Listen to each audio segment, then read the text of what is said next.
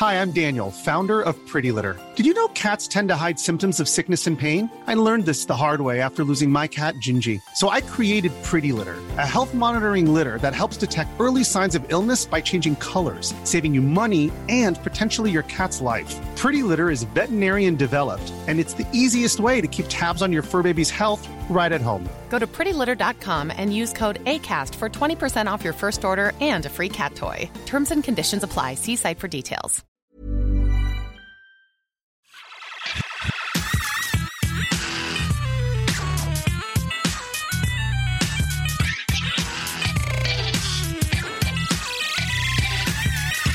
Hello everyone, and welcome back to Pixels, a show where we talk about the news from the video games industry. And today we have a bunch of interesting things to discuss. The Game Awards just happened literally hours ago. They finished.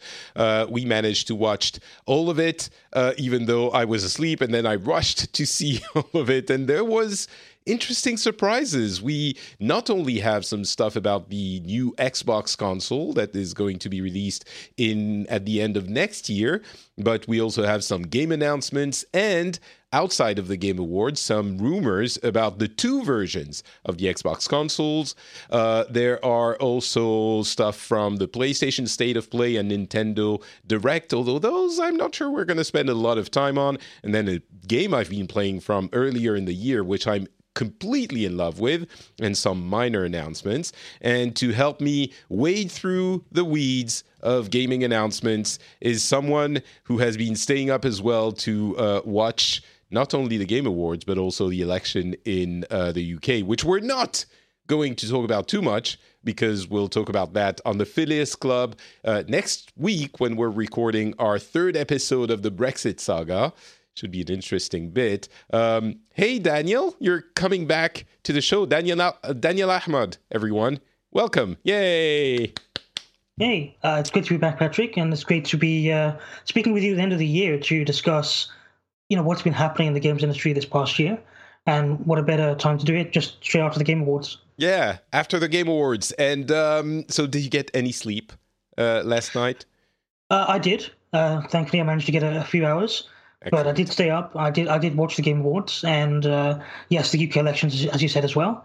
And I'm still a bit tired, but I think it's good to get up early and sort of power through. Yes, you were. What powered you through the night was the prospect of talking to me. I know that's right. What happened. Yes, I set my alarm, and I was like, I've got to wake up and speak to Patrick. It's my most important thing to do on a Friday, and it's happening. Great to be back. Fantastic. So, Of course, people might know you as one of the foremost, can I say that, game analysts, game industry analysts, at least on Twitter, but more importantly, the foremost game industry dad joke maker on Twitter. That's why we want to follow you, definitely. Yeah, I mean, I certainly, I cover the China market, the Southeast Asia games market for Nika Partners. And that's what I love doing. That's my passion. But at the same time, I've always liked to use my Twitter for whatever other interests I have, and that happens to be making jokes. Right, are one of those. Yes, exactly. So hopefully people find value in it, and I think it's a good combination, sort of balancing the two. That games industry sort of news and analysis with some comedy. Well, I call it comedy. I'm not sure if others would call it. I certainly look forward to. I read a piece of news and I'm like, I wonder what Daniel is gonna turn that into a possibly excellent and possibly wonderfully cringeworthy joke. So that is what I look forward to. Talking about cringeworthy, let's talk about the Game Awards. Okay. I'm being mean. I actually love it. There are a lot of people who, well, maybe not a lot of people. Maybe in France we're more cynical, but some people think it's kind of a cringeworthy marketing exercise, and it certainly is a marketing exercise. But it's also, at the same time, things can be two things at once. It's also a really nice way to celebrate gaming in a very consensual, consensual, I guess, is the French is a different, has a different meaning in French, but in a everything is, I guess it is kind of that word. Everything is nice. Everyone loves each other. The industry comes together in a fireworks of ads and announcements. And it's just, if you are looking for controversy, that's not the place to go. And everyone knows it. So I think it's fine.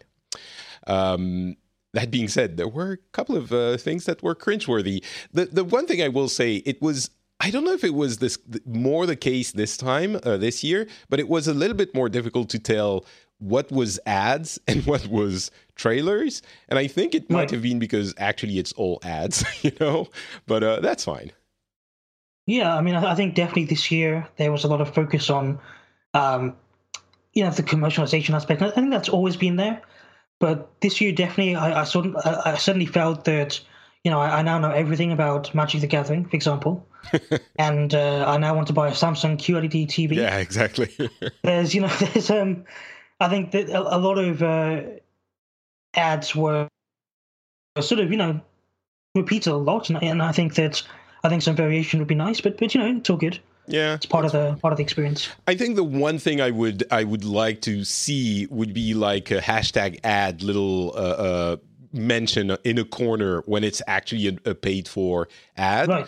Although that might get us into difficult territory, because I'm sure the companies showing trailers are also contributing financially to the show. I'm guessing. I don't actually know that's the case, but it wouldn't surprise me. So I don't know. I mean, honestly, it doesn't matter all that much. I just thought I'd mention it. Sure. But yeah, there were really big announcements, and it's in part we're making big things of the little scraps of information we get, but there were some interesting tidbits, especially for the Xbox Series X, which I think the internet has taken to rename the Xbox Sex, which is also fine. Series X, I think it works. It's a weird name, but that's the name of the, at least, series of consoles we're going to see next year. And we're going to be talking about this for just a second, and then we'll move on to the other games and also cringeworthy moments. Not a lot of information, but the device, at least that was, we're guessing, the powerful version, if there are two versions. It looks kind of like a tiny PC. It's a tower. It can be used horizontally if you wish to. But the information we got was, first, there's a share button added to the controller. The controller itself is very similar to the one for the Xbox One X. It does have a D-pad that is inspired by the expensive Elite series of the Xbox controllers. The device will have 4 generations worth of compatibility, at least with first-party games, and it will kind of bring back the games you bought. That's the way I understood the announcements and the discussions Phil Spencer had with GameSpot. It will bring back, if you bought things on the Xbox Game Store, you can use them, and hopefully if you have the discs, you can just put them into your console and start playing. It will also have things like multiple games suspend state, which is pretty cool, and stuff like that. They also showed Senua's Saga, which is Hellblade 2. It looked really good, as you can imagine, as you can expect. This is a game for the next generation, and it looks like graphically very, very good. And the trailer itself was really intense, as Hellblade has been. The game itself has been kind of intense, but there was like Senua singing the weird chant that was, it chilled you to the bone, and it was really it got you going. So that's it on the Xbox side. Anything that struck you in that presentation? It wasn't a lot, but there was some stuff. Yeah, it wasn't a lot, but I think it was something that Microsoft has been planning to reveal for a long time. And this is sort of their message to the core Xbox user base that, already has an Xbox One, perhaps, or even, the core PlayStation 4 user base, to kind of show that, look, whilst we are expanding our ecosystem to, cover multiple entry points, multiple devices, we are still catering to, this core gaming crowd. And so that's why Xbox Series X has this sort of, very large feature set, backwards compatibility, the new controller. And it's all about showing that, we still have this $300, $500 console that you can buy into, and you'll get your traditional, console experience. And it's something that, if that's what you want, that's the option for you. And so they're really positioning this as sort of the, peak performance Xbox for next generation. So you're kind of implying in this description, in this analysis, that there's going to be another. I mean, they've kind of hinted at it. There have been rumors, and maybe we can mention this here at the top of the show. There is another device that will also be sold, which will be maybe geared towards less demanding gamers, a less demanding crowd.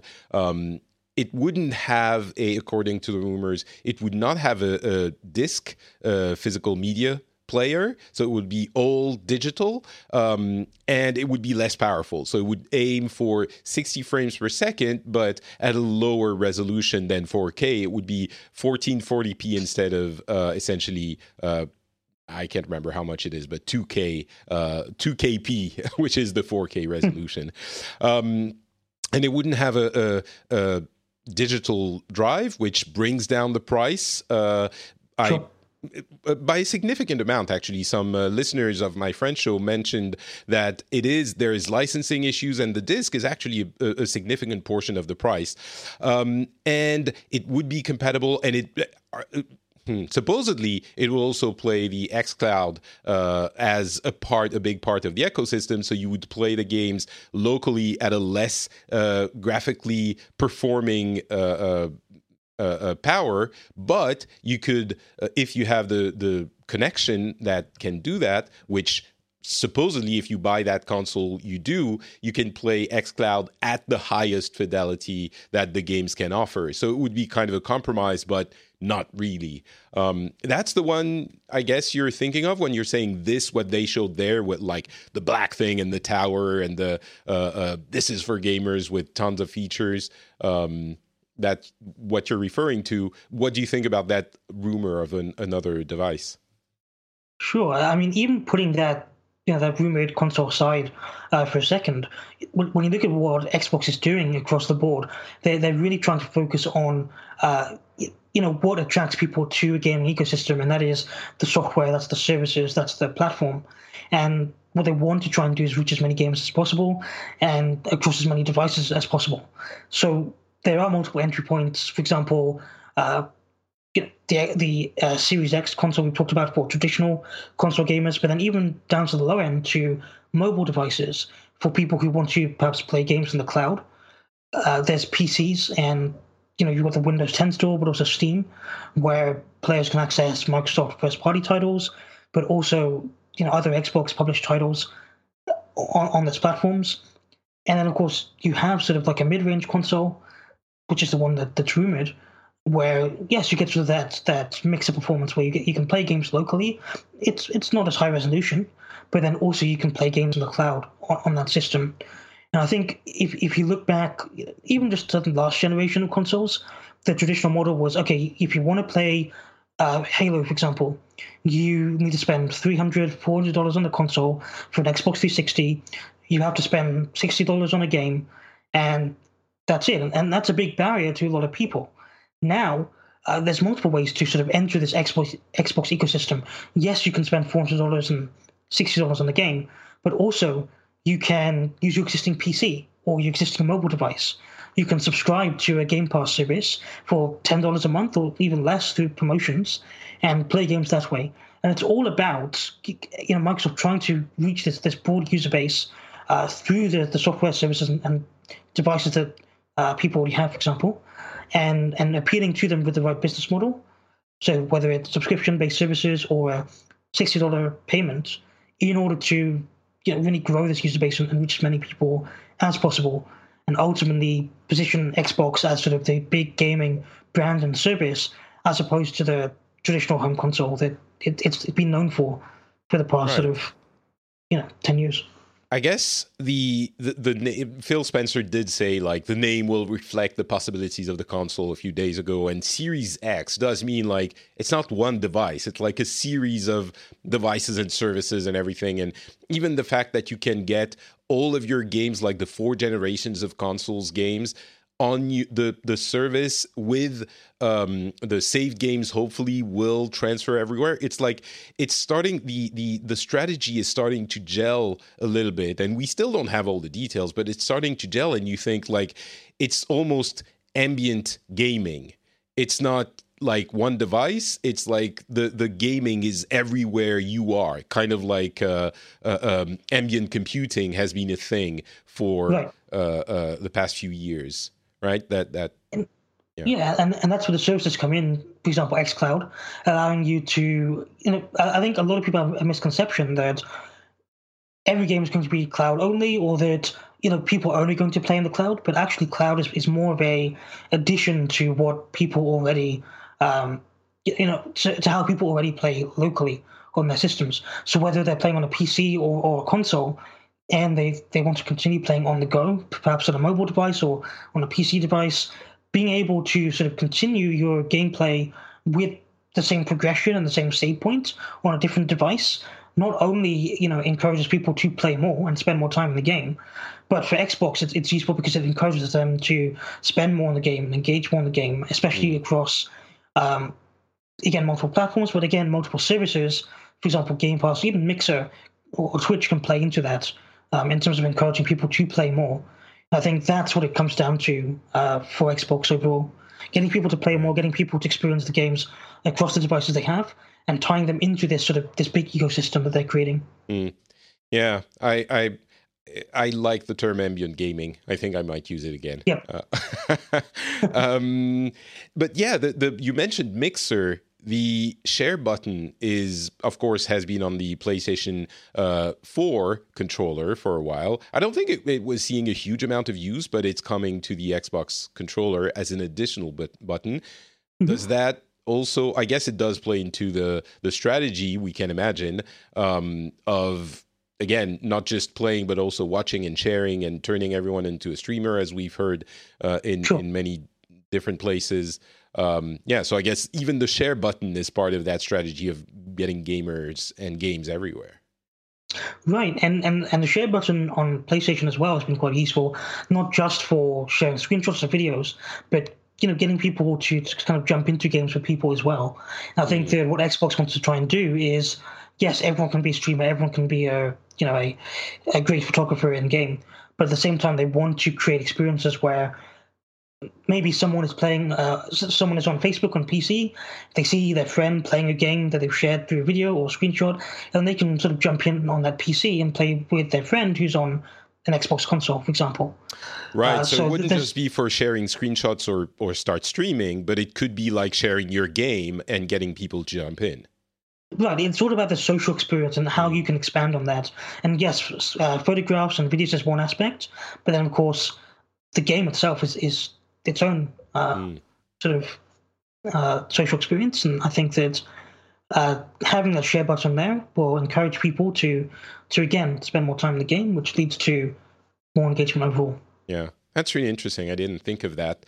All right, well, that is Series X and the potentially two consoles. We guess there's going to be two, but we'll see more of that at E3. As I mentioned, Senua's Sacrifice is the first next-gen game announced.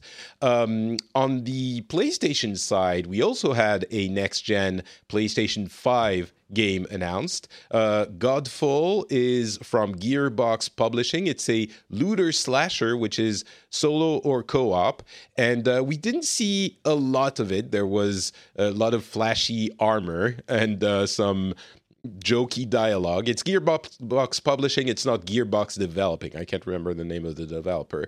It looked good. It's not coming only to PlayStation 5, though. It's not exclusive. Mm-hmm. And that looked kind of interesting. Ghost of Tsushima also got a big trailer. It's not revealed, of course. We've seen the game before. It continues to look incredible, and it is definitely one of my most anticipated games of 2020. It's coming out in the summer, which was so the date reveal was the big thing. So PlayStation also had its lot of smaller but still interesting announcement. Anything to add to those two, Daniel? I think, yeah, I mean, the God of War announcement was just a quick teaser.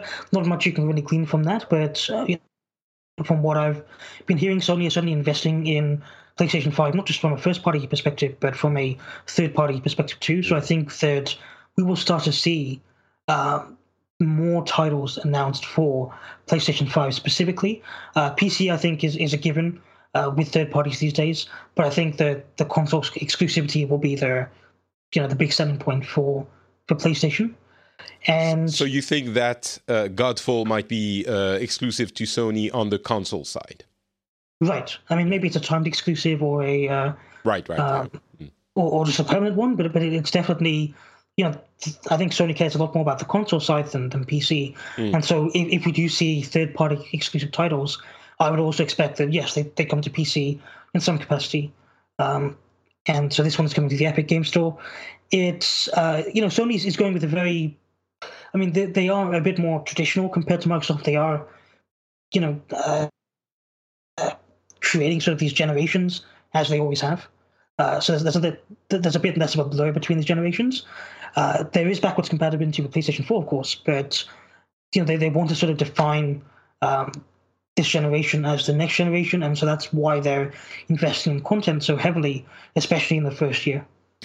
What do you think of it seems like PlayStation is approaching the next generation in a more traditional manner than Microsoft is, and it might be that we don't have the details yet, but of course, in the previous generation, that has served Sony very well. The Xbox, of course, had that disastrous launch strategy, which they had to pivot from very quickly for the Xbox One. And Sony was just focusing on the console, the games, the gamers. That's what we're here for. And of course, Microsoft is now doing something a little bit different, but still very targeted towards gamers. But Sony seems to just be approaching the launch of PlayStation 5 as it has other consoles before. It's just one box, you buy the games, or at least that's what we've seen. Do you think it's going to be the case, or do you have any insight on what Sony might be preparing? Maybe hasn't announced yet, or what do you expect? I guess not necessarily what you've heard, which is confidential, but what do you expect? I mean, what you said, I think, is along the right lines in terms of the traditional cycle that Sony likes to have. There's obviously going to be some forward thinking here in terms of cloud services. They talked about how they want to expand PlayStation Now, and the price drop earlier this year was sort of part of that. And there is sort of this understanding from Sony internally that they have this very large 100 million user base on console that are there for not just their very successful first-party titles, but for third-party titles too. And they've been able to monetize all of that user base through online services such as PlayStation Plus, right. and PlayStation Now. And so they've got about 40 million plus paying users on PlayStation Plus. And so what they want to try and do is retain that user base over to PlayStation 5 and transition them smoothly to that new sort of platform without, giving people a reason to join other competitor either platforms or devices such as PC. And so I think that where, for example, Microsoft has been a lot more open in bringing their games to PC or Game Pass, I think Sony is going to sort of protect their first-party titles and use that as a leverage to say, well, okay, look, in a similar way to how Nintendo always does, if you want to play sort of the best first-party games, you'll need a PlayStation 5, and that's the best way to experience them. And I guess they can leverage the PlayStation Now, as you said, but they've been reluctant to add games as they come out to the streaming service.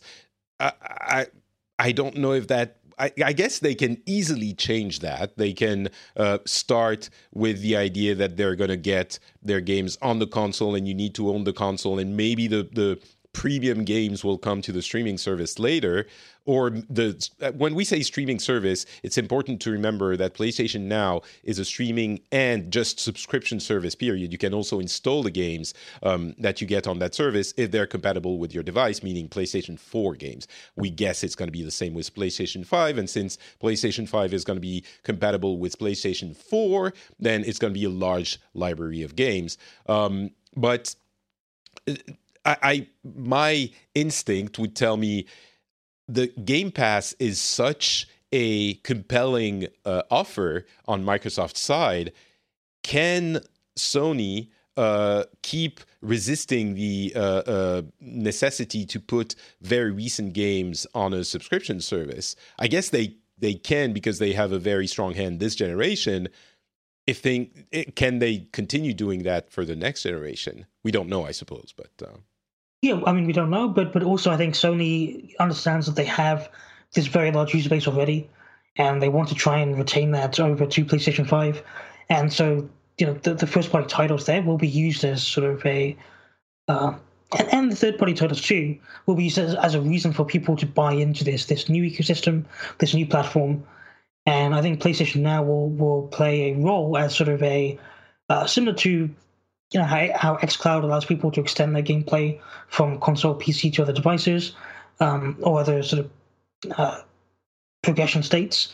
I think that's what Sony will try and do with their subscription service to allow PlayStation 5 players to sort of extend their gameplay to other devices and platforms.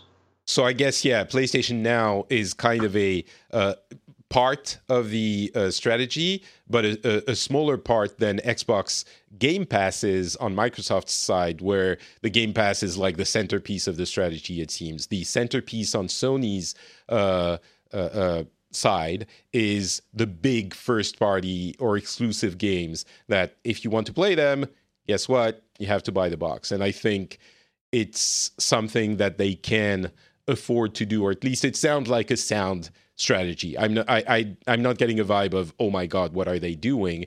It's something that they can shift from easily if it's not working out, and the subscription Xbox Game Pass is getting a lot of success. But as a starting point, it seems like a sound strategy on Sony's part. All right, let's talk about a couple of other things. First, since we're on platforms, there were a couple of very, in my opinion, cringy Stadia ads at the show. I mean, the Stadia launch has been such a disaster. I was expecting it to be a beta, but every week it seems there is another story that puts it lower in the esteem of gamers, I think.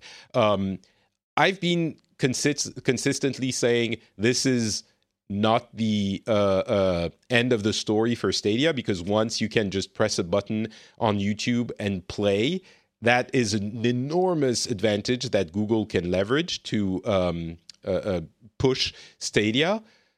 But it's still difficult as a launch, more difficult than we would have expected. Do you have any thoughts on Stadia as a competitor as we enter next year, the next generation? Mm-hmm. Well, as you say, the potential is there. So Stadia, could be sort of this very big cloud gaming platform in the future. Right now, as you say, it is a very much a beta launch, a very early access sort of thing. I think Google is learning that content is king, as people say. I know it's a cliche, but also that they are starting from scratch, and they don't really have the content, especially first-party or unique software, that can appeal to people in the same way that, for example, xCloud can, because Xbox already has this user base. They already have a large library of games across Xbox 360, Xbox One, and now Series X, and they can tie that sort of ecosystem and library to players to allow them to play games in the cloud that they already own. Whereas Stadia is a completely separate, disjointed service right now, which actually is even doesn't compete as well with NVIDIA's GeForce Now, which integrates with Steam games. So you can actually play your Steam games on GeForce Now, but on Stadia, you have to buy the game again. Oh, I think didn't realize this. On GeForce Now, you can play the games you already own on Steam because they essentially run it as kind of a PC compatible thing. And okay, I see. I didn't realize. This is great. Yeah. So yeah, I mean, there's that aspect to GeForce Now, which I think is quite appealing to people. GeForce Now is still sort of in this trial stage, so it's not popular yet, or it's not kind of out yet. You need to sign up to it and then kind of get accepted. But Stadia is out, and it doesn't tick all the boxes, I think, for the demographic it's going after. I think if Stadia was going after maybe the mobile gaming audience, or maybe a semi-casual PC gaming audience, it might find more success. But the business model it's using, the games it's promoting, they're all targeted towards this, this hyper active console gamer person who already has an Xbox, already has a PlayStation, or maybe already uses Steam. And there are better services out there that would serve them better than what Stadia currently offers. So I think it's a very uphill battle. I think Stadia first-party studios themselves are running very behind in terms of the content that they want to put out. We might not see anything for 2-3 years, and by that time, who knows where Stadia would be as a service. I think there is. I mean, you're right. There is definitely potential. It's they're not there yet, not by a long shot. I do think, however, that the partnership with Ubisoft, which has been made public, and potentially the partnership with EA, I think they're working with Stadia, or is it with Microsoft for their Atlas streaming thing? I'm wondering if their Stadia isn't also aiming at offering the service as a kind of white label service for other developers, which might be useful for them. But yeah, there's a lot of competition in that thing, and we'll see how that turns out, because it seems everything Stadia is doing, Microsoft can do better. But right, we'll see. And what you said about sort of the white box offering is certainly true, where publishers can get their own store, and obviously Google will take a small cut, but they also run the cloud backend and the game itself. So it's certainly an option, similar to how xCloud would be for publishers. And I think that is why companies like Ubisoft, that don't have their own cloud gaming service initially, or themselves, would be willing to sign up to Google's platform, and why they're sort of supporting it day one. And by the way, if you don't know, there's a bunch of demos available on Steam from games announced at the Game Awards, which is really interesting. It's going to be like for a couple of days. You can download the demos and play them. I think this is something that we have been inexorably heading towards, as people stay home more and more and watch the announcements and just want to experience the things like the people who are there. But in a world where game streaming is a reality, this is even safer for developers and easier. You just run your games on the cloud and people can just start playing. Of course, if 15 million people start playing your game right when it's announced, it's going to be a problem. So I'm guessing there's going to be some kind of stop gap, like you have to pay to be part of like the BlizzCon ticket, right? It's something that I guess can happen. If you have the ticket, you can stream the games, so that not the whole world does it and destroys the servers. But that was an interesting move by Keighley and the Game Awards, and I think it's going to increase, possibly even at events like E3 next year. All right, let's talk about the games that were announced. There were a lot of them. As usual, there are like world premiere on the Game Awards. And there's a few that I noted, and we can talk about those or others that you might have noted as well, Daniel, but we're not going to talk about all of them. Bravely Default is coming. Bravely Default 2 is coming to the Switch in 2020. The Warframe Empyrean update is available on PC now, which is pretty cool. It looks like a really interesting update. Prologue is the new game by PlayerUnknown. PlayerUnknown is Brandon Green, of course, of PlayerUnknown Battlegrounds. That didn't show a lot, but of course, PlayerUnknown, when he does something now, we are interested.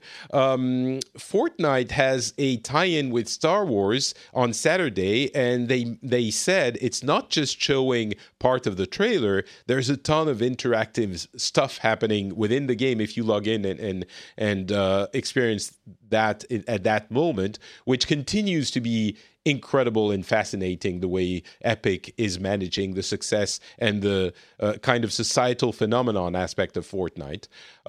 There's a couple of League of Legends based games that are developed by partners, not by Riot themselves. There's Rune King, which is a single player game, and Convergence, written weirdly, which is a platformer kind of thing, so I guess also single player.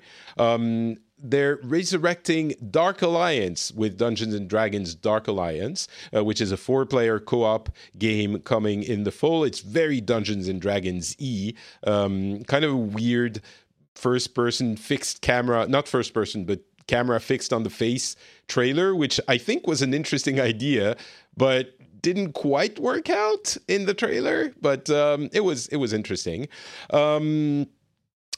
I mentioned the very cringeworthy Stadia ads because what they were advertising is not what players are experiencing, and the people who are watching the Game Awards are acutely aware of that. Naraka Bladepoint is really interesting, at least what we've seen in the trailer. It's like a Chinese-themed sword fighting game that kind of feels a little bit like Sekiro in the combat. Not a lot of details, but it's coming in 2020, and it was definitely one that piqued my interest. There's The Wolf Among Us 2, by Telltale. So the second series of The Wolf Among Us. The game itself, of course, I'm sure some people will be happy about. But, of course, the fact that Telltale is not entirely dead is, I think, good news for people who were cringing for them. Cringing. I'm looking at Vin Diesel and Michelle Rodriguez bit. That's why I'm going cringe. Of course, I mean rooting for them, but also cringing because Telltale has been a little bit cringeworthy. The Fast and Furious Crossroads announcement, I think, was cringeworthy.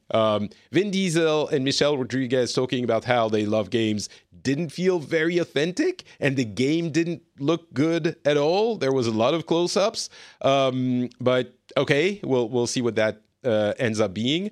I forgot to mention, Elder Scrolls Online is going to Skyrim next year. They're going to have a streaming detailed presentation in January.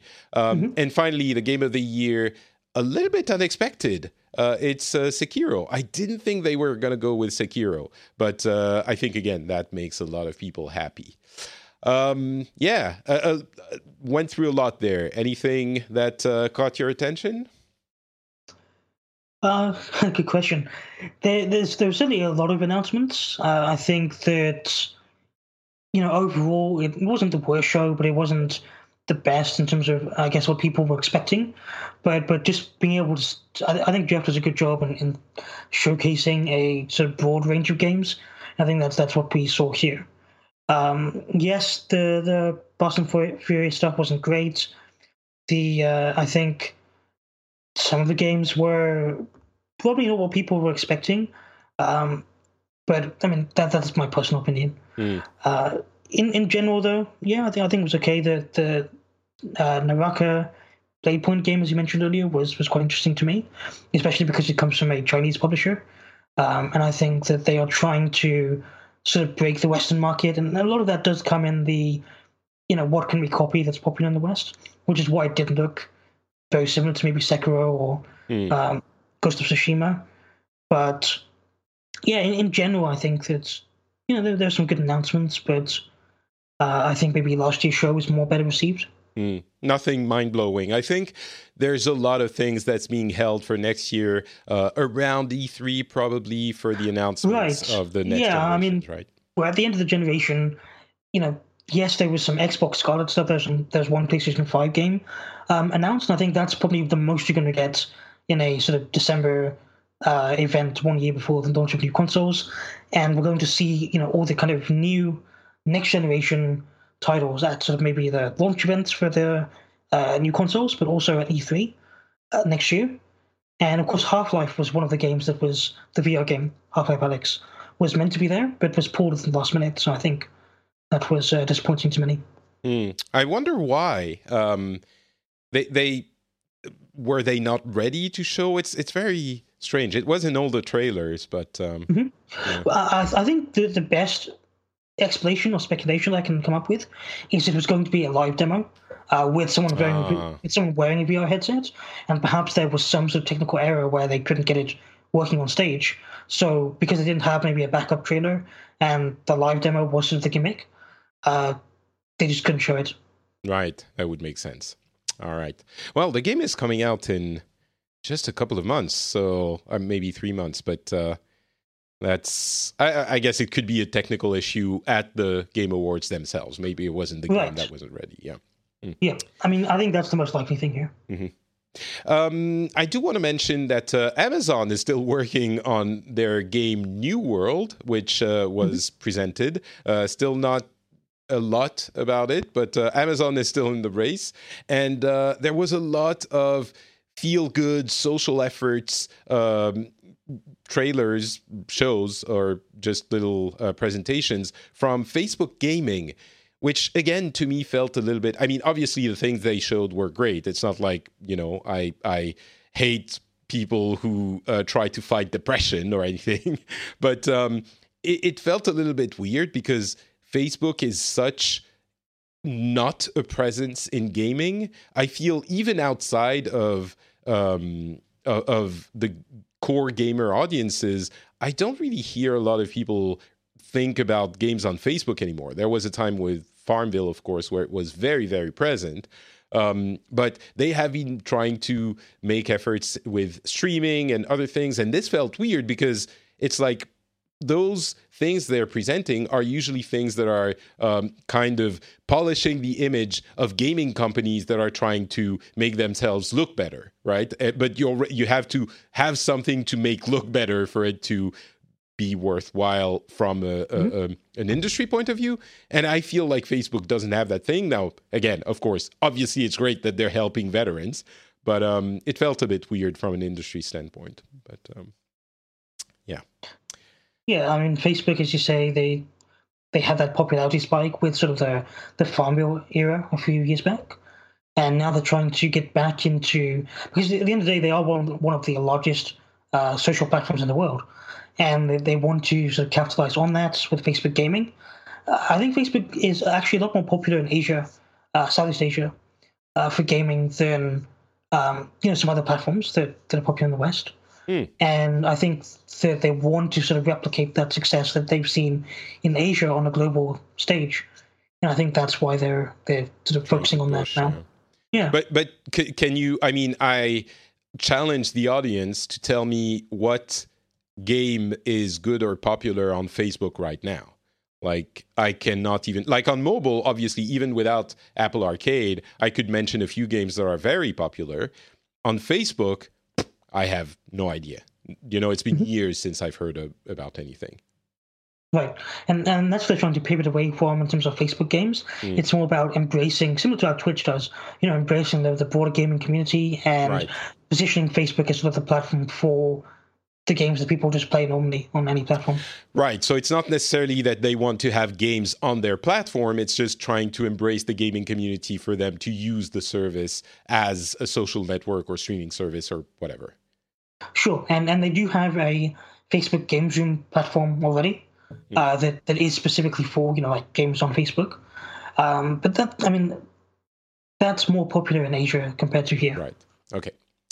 Well, I guess that is about it for the Game Awards. We also had presentations from PlayStation and Nintendo, the State of Play and the Nintendo Direct Indie World Showcase. Honestly, not a huge amount to discuss there.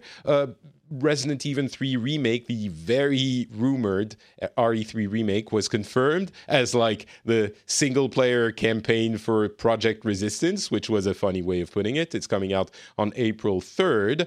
A couple of other things, but honestly nothing to write home about on the PlayStation side. Not a lot to write home about on the Nintendo side either. There was an interesting, not controversy, but kind of take that people had, which I understand, which is Gleamlight, a game coming early 2020, looks an awful lot like Hollow Knight. Awful lot. Like it's not just inspired at this point. And Bacon Switch looks horribly like Overcooked. It's also coming in summer 2020. So that was a little bit like, all right. I mean, I think you can expect that these days with the amount of games being developed.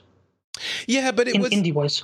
It was so similar. Like, it's not a game inspired in gameplay style. It's the looks are like, it's impossible to look at this and not think, oh, well, I guess this is just like that other game. It felt a little bit like, not quite, but almost like a Chinese copy mobile game of another existing game. Not quite there, but yeah. So that was a bit, I don't know.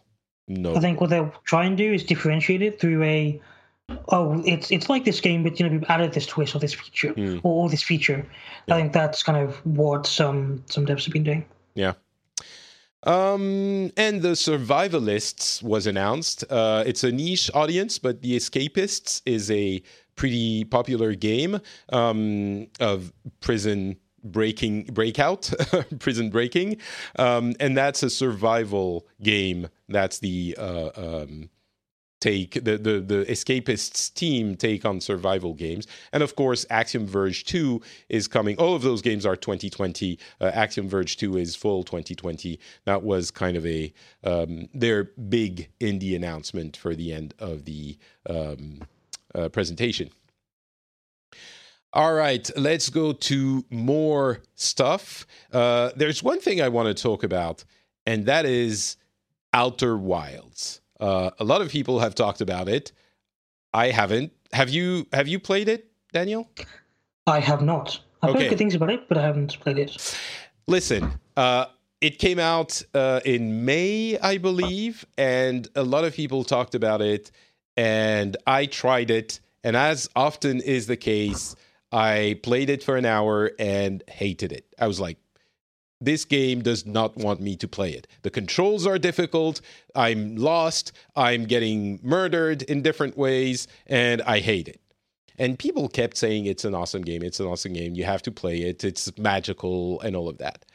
And I ended up playing it again. I started again a couple of weeks ago, and oh my God, were they right. It is a wonderful, wonderful, wonderful experience.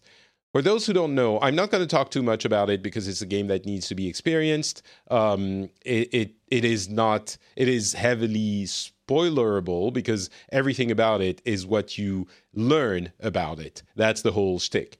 It's an exploration game where you wake up on a planet where you're an alien. It's a tiny planet. You get into your wooden spaceship, lift off, and start exploring the solar system, which is like a tiny version of a solar system where planets are a couple of dozen kilometers away. So you can get to one in a couple of minutes, and they're all weird and different. And you explore that solar system and learn about what has happened before and what is happening right now. And I'm not going to say any more about the story-ish part of it, but I've never quite seen or played a game that makes you, the player, the center, improvable element of the game. Because everything you do in the game, there is no upgrades, there's no improving your stats, there's nothing like that. It's just exploring and finding out about elements of the physics or story or actions that make you understand the world and that make you able to do things within the game. And every one of those discoveries is enchanting and wonderful and makes you feel like your mind has been blown, or you are you have been awarded a piece of knowledge that makes you like enlightened in the context of this world. It is unique and beautiful, and everything in the experience is geared towards making you feel that which the developers wanted you to feel. The graphics, the music, which, oh my God, is incredible.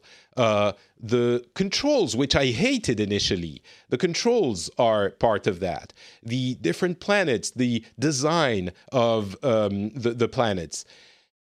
I, again, don't want to say more because it's a game that should be experienced, but this year feels like a year where there are many very good games, but not a few that are obvious best games of the year.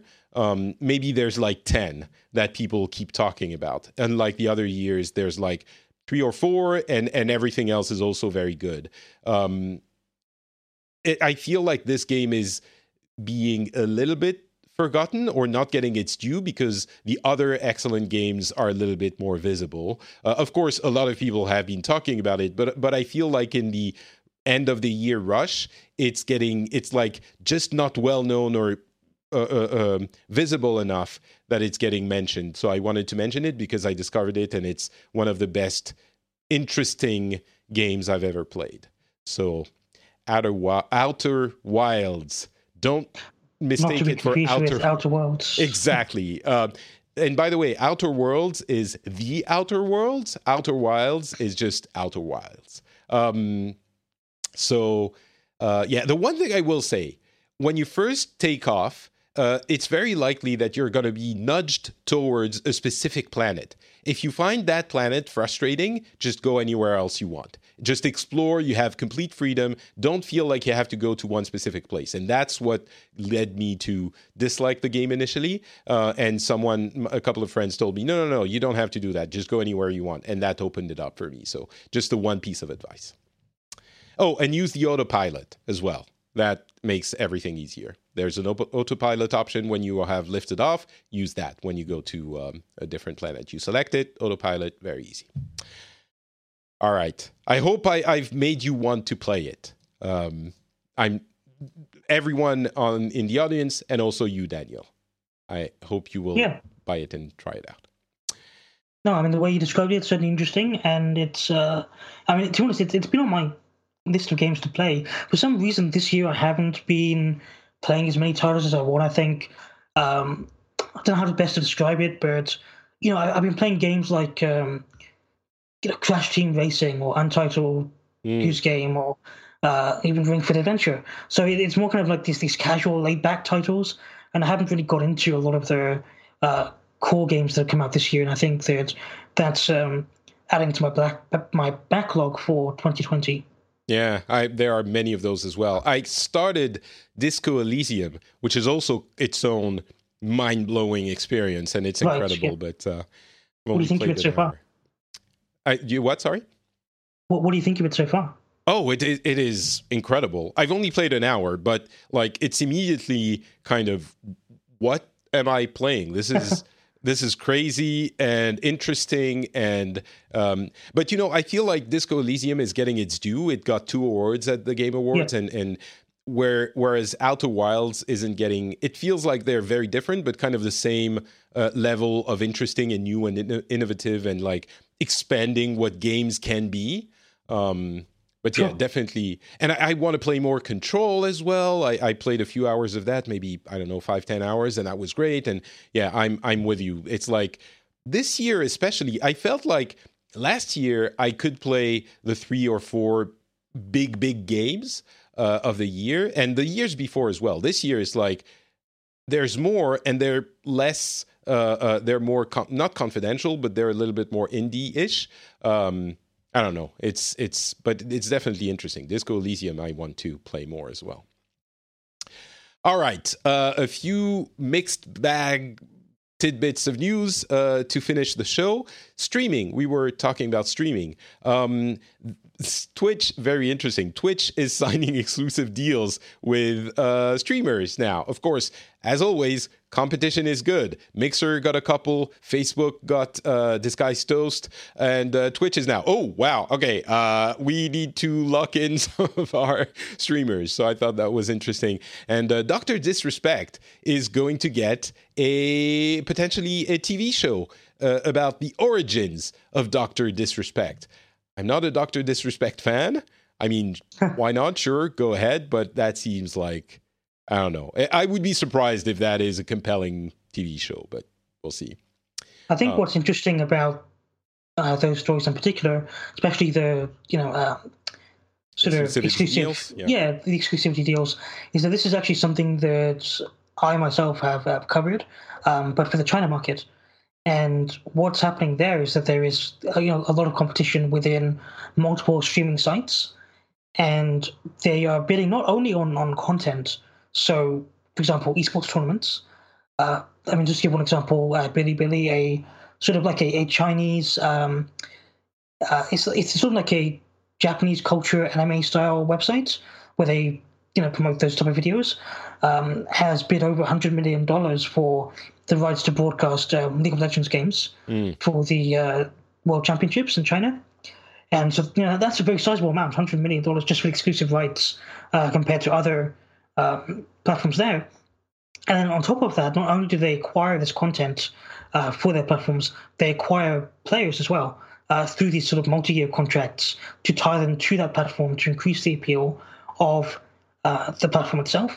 And then they monetize obviously through ads, through subs, through brands and other methods.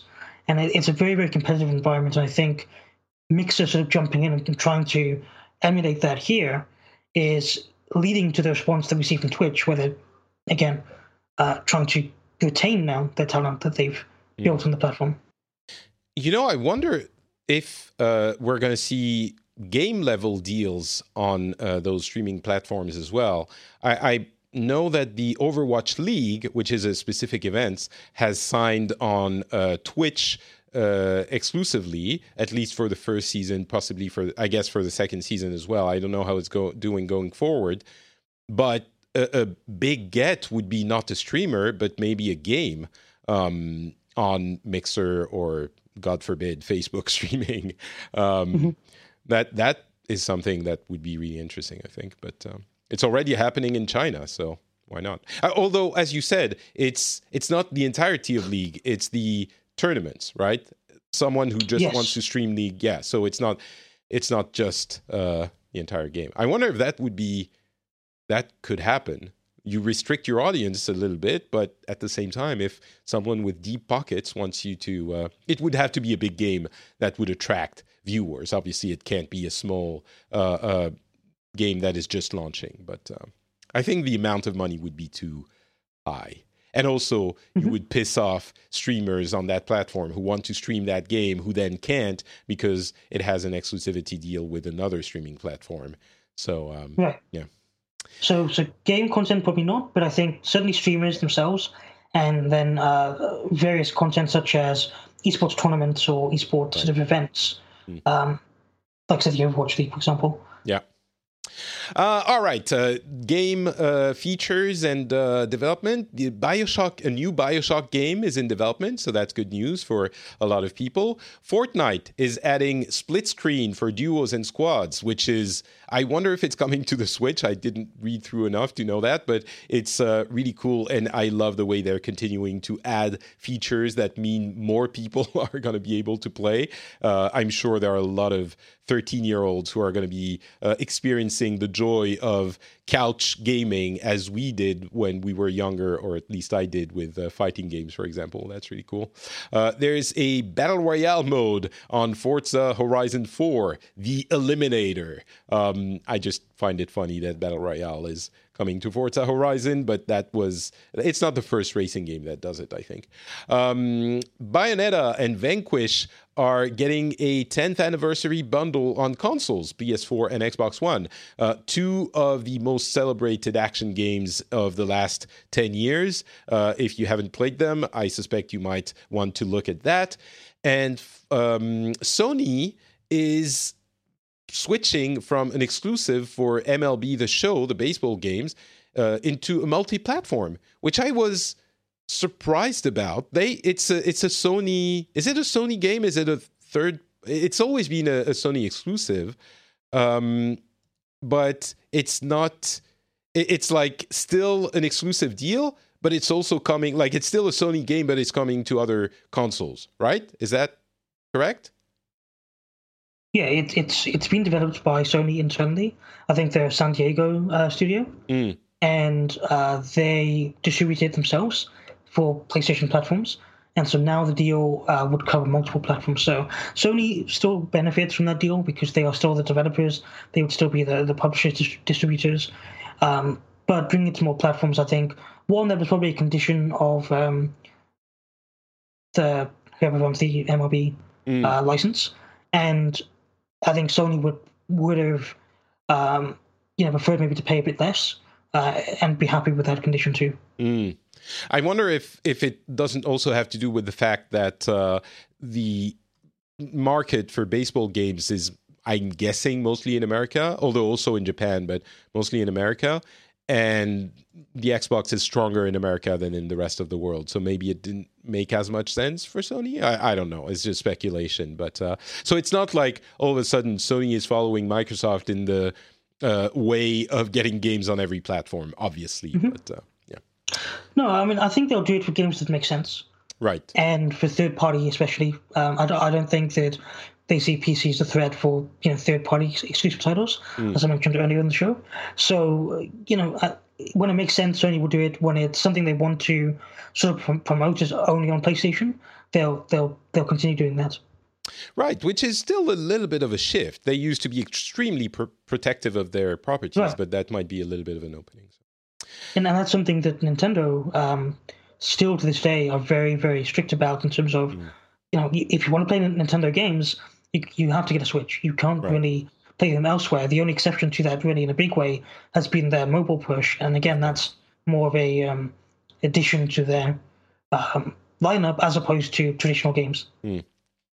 All right. Other news from the industry. Star Citizen is at $250 million funding, even more than that.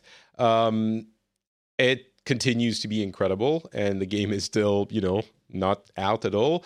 The solo campaign, Squadron 42, is supposed to be coming out second half of 2020. We'll see if that actually happens. But Star Citizen, still a phenomenon. Darksiders, Darksiders, not Origins. What was it? Genesis. There you go. This is still another dig at Stadia, but it was $10 more expensive on Stadia than on Steam. And again, what the hell is happening there?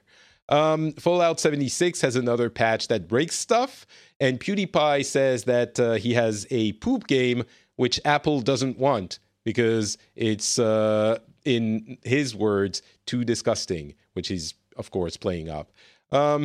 Okay. Well done, PewDiePie, I guess. It's not my thing, but sure. Have your poop game. It's available on Android, though. So if you want to play PewDiePie, well, it's not his game, but the poop PewDiePie game, you can do that on Android. And lastly, VR on Oculus Quest has hand tracking now as a beta feature, which is, again, even more incredible. It's still experimental. It only works on UI, browser, and stuff like that. Devs are getting access to the SDK now. But I think that's an important step because it means you don't need controllers to control your VR games, which makes it even easier to access, less expensive because you don't need to pay for the controllers, etc., etc. Of course, doesn't mean that everything is going to work without controllers, but that's an additional option, which is important. YouTube is changing the way they demonetize violent video games, because a lot of games are violent, but they're not like violent. So they're saying now, when violence is not the focus of the game or the video, then you don't have to be classified as like a violent content. So that's going to help a lot of creators to monetize. It seems we're going to see a battle royale mode in Modern Warfare, Call of Duty Modern Warfare from this year. A bug might have revealed it. And finally, GOG Galaxy 2.0 is in public beta. So if you want to try it out, you can. I've been using it for a little bit. The main interesting aspect of it is that you connect all of your different accounts and it will show your entire library of game, which is really awesome, especially when you want to look for a game that you might not remember if you have it or not, or where you have it. It works really well, and it's available to everyone. That's a lot of little tidbits. Anything that caught your fancy on all of those?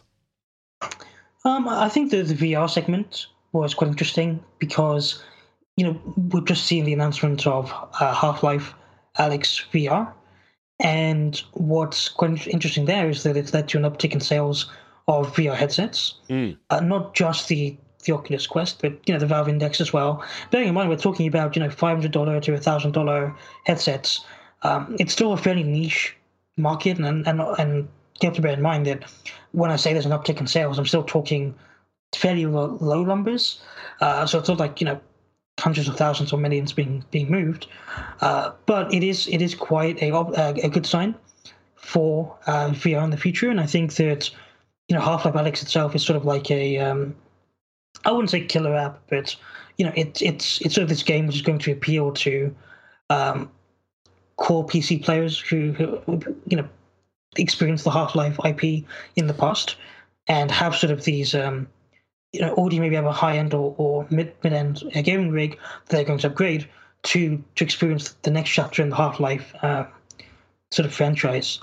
I think the way I put it was, it's not quite a killer app, but it's the first VR game that, or VR app, that a lot of gamers are just going to want, which is already an important step. Yeah, and that's why you're seeing this uptick in sort of sales of VR headsets. And I think at the end of the day, there's still a lot of barriers to entry for VR. So price being the biggest one, usability, the quality as well. In fact, content is another big one. Even with Half-Life, that's only one game. And I think that if developers and hardware manufacturers can continue to solve those barriers and break down those barriers to allow more people to enter the VR game space, it could do well in the future. But right now, we are still talking about a fairly niche group of people that are buying these headsets that are going to play Half-Life VR when it comes out next year. But ultimately, it's still a positive sign for the industry. Yeah, I can't remember where, the exact details of the latest numbers I saw on VR. Specifically, I think it was on Quest. There was an increase of 30% year over year money spent on, I believe it was Quest. Maybe it was the entirety of Oculus. But the rub was, it's still about $2 billion, which is like a tiny fraction of even like what one massive game does on a traditional console. So it's improving, of course, but it's still very small as very small weight. All right. Well, I guess that is going to be it for all the news we had to discuss. Thank you so much for being with me, Daniel. It was a pleasure to have you back. I am a little bit sad that you didn't make one joke. I guess you're a little bit shy in voice. I mean, I guess it's more of a, written in the moment. Medium, yeah. Right. And that's. And in the moment, I guess, as well. Where can people go if they do want your jokes and other insightful analysis? I guess Twitter is the best place?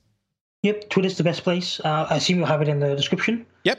And so just feel free to check out the description and you can find me there. It's great for people who are interested in sort of the global gaming trends, but specifically I dig down into China and the Asian markets. So that's of interest. Feel free to to follow. And of course, as you mentioned, I do try and keep things funny when I can. So if you like bad jokes, then yeah, again, it's worth a follow. Excellent. For me, it's Not Patrick on Twitter, Facebook, and Instagram. You can find this show and comment at frenchspin.com. And of course, next episode will be our Game of the Year discussion. That will be an interesting one. I hope you join us for it. It should be in just a few days, maybe a week, something like that. So I hope you enjoy that as well. Thank you, Daniel, for being with me. Thank you, everyone, for listening, and we'll be back in a few days. Bye.